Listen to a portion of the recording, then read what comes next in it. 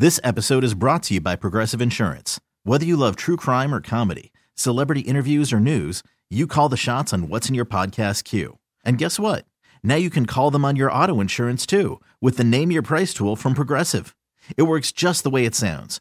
You tell Progressive how much you want to pay for car insurance, and they'll show you coverage options that fit your budget. Get your quote today at Progressive.com to join the over 28 million drivers who trust Progressive. Progressive Casualty Insurance Company and Affiliates. Price and coverage match limited by state law. Hiring for your small business? If you're not looking for professionals on LinkedIn, you're looking in the wrong place. That's like looking for your car keys in a fish tank. LinkedIn helps you hire professionals you can't find anywhere else, even those who aren't actively searching for a new job but might be open to the perfect role. In a given month, over 70% of LinkedIn users don't even visit other leading job sites. So start looking in the right place. With LinkedIn, you can hire professionals like a professional. Post your free job on linkedin.com/recommend today. And so in a game 7, with Oliver Perez on the mound, you would think Willie Randolph was going to be as super aggressive using that bullpen, more so than ever. And he had been aggressive to begin with. Again, think about John Main's earlier starts in this postseason. We had seen Willie go to that bullpen very, very early. Like I'll turn the page earlier to game 6 the night before. He got John Main out in the 6th inning. 1 on, 1 out. He'd given up 2 hits, hadn't given up a run. He'd walk a bunch of guys, and he made the right move going to Chad Bradford to get Scott rolling. Keep that in mind, by the way. Chad Bradford came in a big spot in the 6th inning the night before with a 2-0 lead, and he got Scott rolling to ground into a double play. And Willie meticulously would use his bullpen to kind of weave his way in and out and find the right scenarios and the right matchups. Feliciano against the lefty, Bradford against the right righties, and that's how he managed. So knowing that, reminding you of that, we go to the 5th inning. And think about what Willie Randolph did here, which was just so fascinating. He gives up a leadoff hit to Ronnie Belliard, who's the 8th place hitter. They get a bunt down from Jeff Suppan, right? So top of the 5th inning, 1-1 game, runner on first, 1 out, 3rd time around the batting order, which I guess wasn't a thing in 2006. And you have Eckstein, you've got Preston, and you've got Pujols. And Willie sticks with Oliver Perez. Ollie hits David Eckstein. You got 2 on, you got 1 out. He sticks with Oliver Perez. Strikes out Preston Wilson, who was pretty much a disaster in this series. Great. Now you got Albert Pujols coming up. You've got 1st and 2nd. You got 2 outs. It's a tie game. It's Oliver Perez. It's the 5th inning where you have pulled your starters before, and the best hitter in the universe is at the plate. And so I see, and I did not remember this, I admit this, I see Willie come out to the mound. We all did. Willie runs to the mound, which is a sign of he's not taking him out. How do you not take him out? See, I always want to be fair about first guessing and second guessing. I do remember first guessing this. I do remember saying, okay, hey, we got 4 2/3 out of Ollie P. Are we feeling good? Like, can we get him the hell out of here? And Willie Randolph sticks with him to face Albert Pujols. And again, Oliver Perez with the balls of stone on 2 pitches to get Pujols to pop up the shortstop. And that's another moment where I think to myself, we're winning this freaking game. Wow. Holy crap. Oliver Perez stays in the game. He faces Albert Pujols. He pops him up in a situation where, why is he in the game? I'm thinking they're going to win. And then, and this is Willie's getting nuts.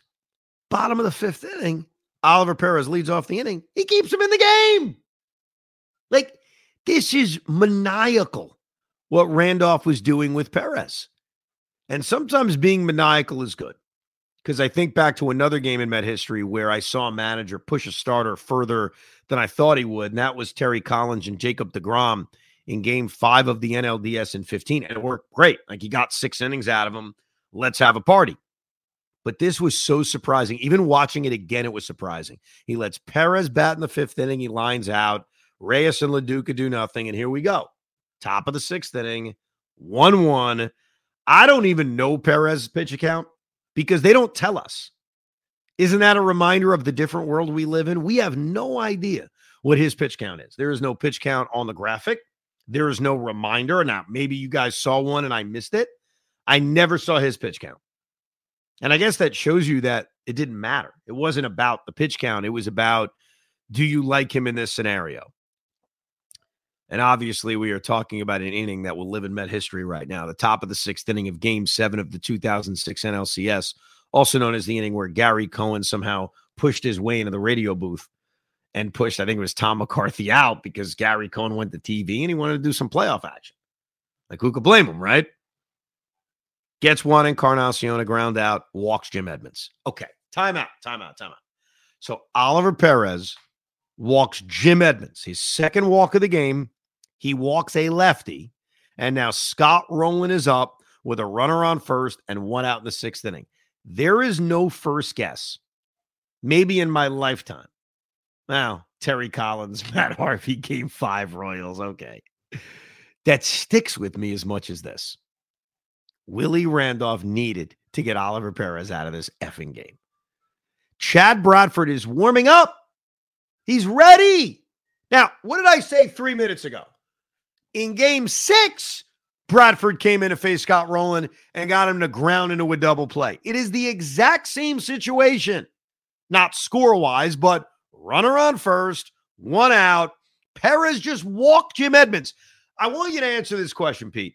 Why the hell did Willie Randolph keep Oliver Perez in to face Scott Rowland? Like, is there a good reason? There is, and I'm gonna.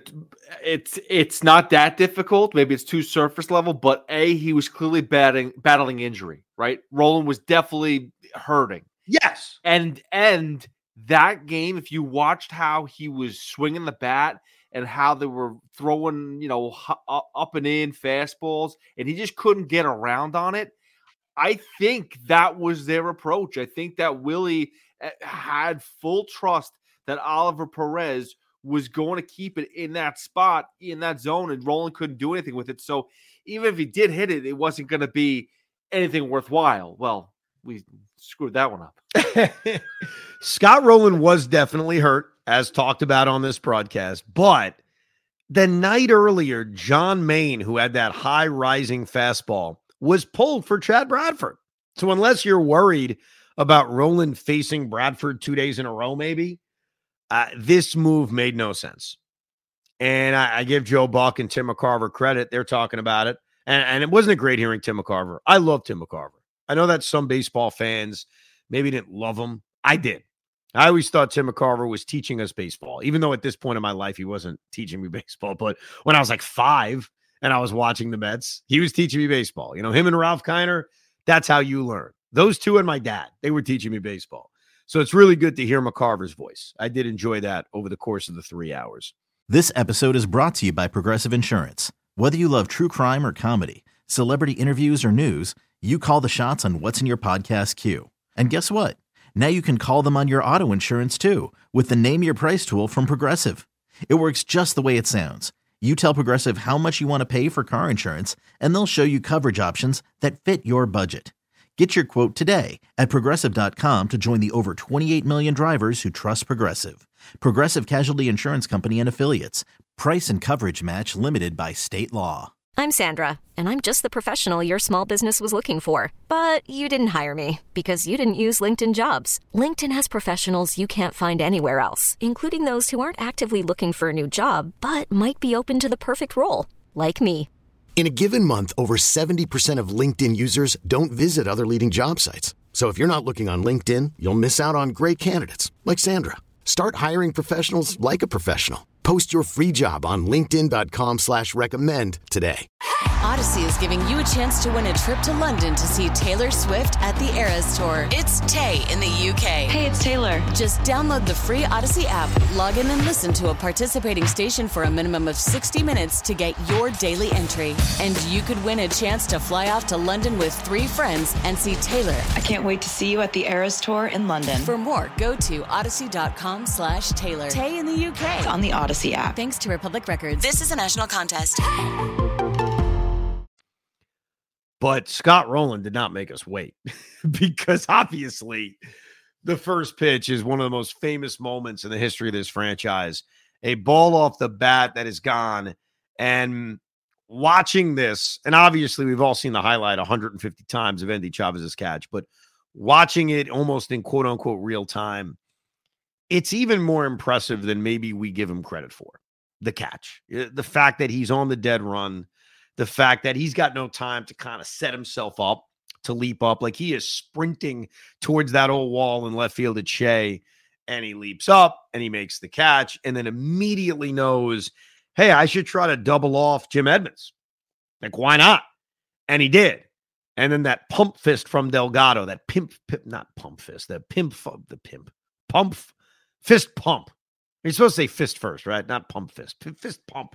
Well, he pumped his fist or he fist pumped, but you don't really pump fisting is not really a thing now. Yeah, probably not. Whatever. Point is, Delgado gives that little like hook, and it took me back to that moment and what I thought and what I said at Shea Stadium that night to my dad. I said to him, we're going to win the World Series. I did say that. And I shouldn't have said it. And maybe if I was 40 instead of 23, I wouldn't have said it. But I said it, and I couldn't have been the only person that said that. I couldn't have been the only person that thought that. But that literally was the reaction, and it's so stupid when you think about it because as great as that play was, it is the 6th inning. It is 1-1. There's a long way to go. This was not a bases-clearing triple that put the Mets up 5-1 and the party is on. It was an incredible moment. It was a shocking moment. But all it did was maintain the status quo. It's all it did. So I apologize. I apologize to everybody who didn't say that, and I did. And I remember saying it, and it sucks knowing what we know now. Yeah, but Ev, like, name one Met fan who didn't say that. Like, I had people in a bar that were Yankee fans be like, dude, you guys are winning this game.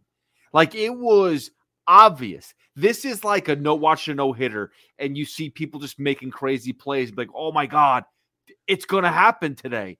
That was the feeling that when some games are just special, and they're happening in real time, so you have to take it in.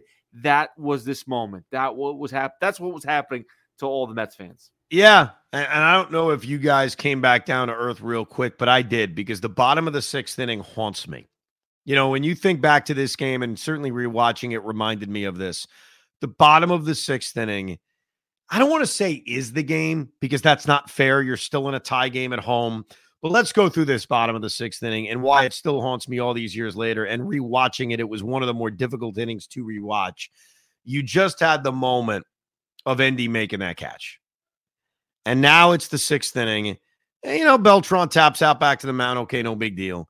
But then you get the walk to Delgado, and all of a sudden there's a rally. And David Wright hits a little chopper to third base that Rowland is kind of hesitating on. Do I go to second? Am I trying to turn 2? Do I just throw to first base and get the second out?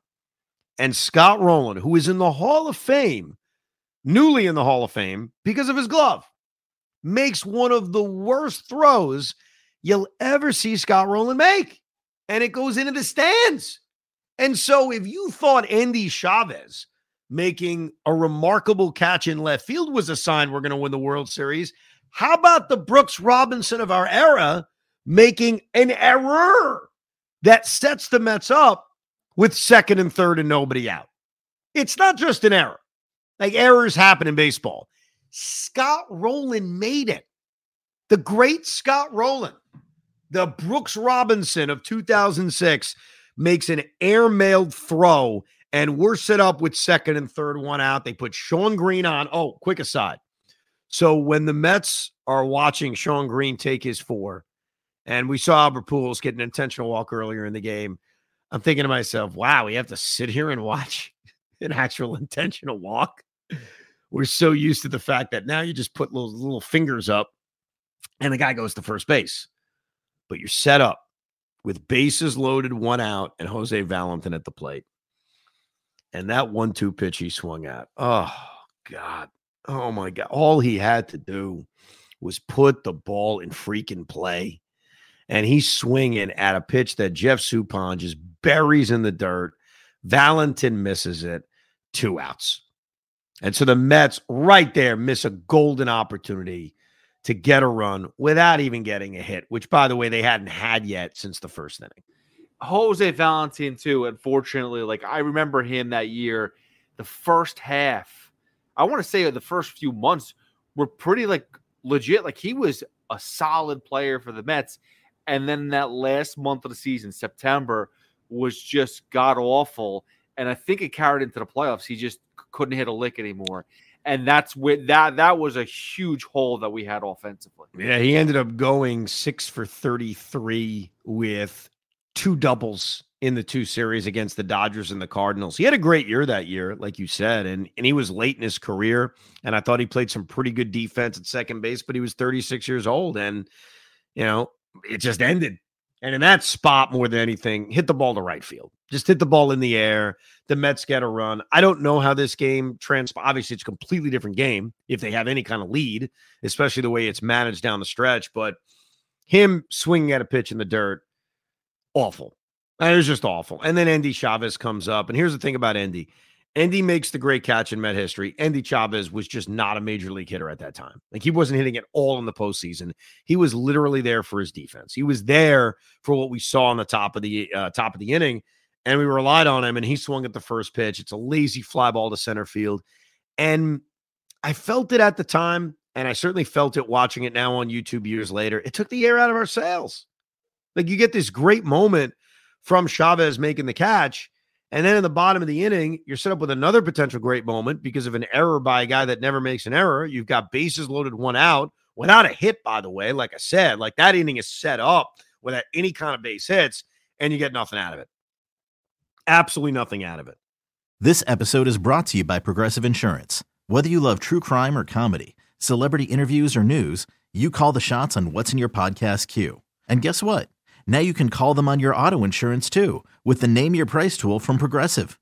It works just the way it sounds. You tell Progressive how much you want to pay for car insurance, and they'll show you coverage options that fit your budget. Get your quote today at Progressive.com to join the over 28 million drivers who trust Progressive. Progressive Casualty Insurance Company and Affiliates. Price and coverage match limited by state law.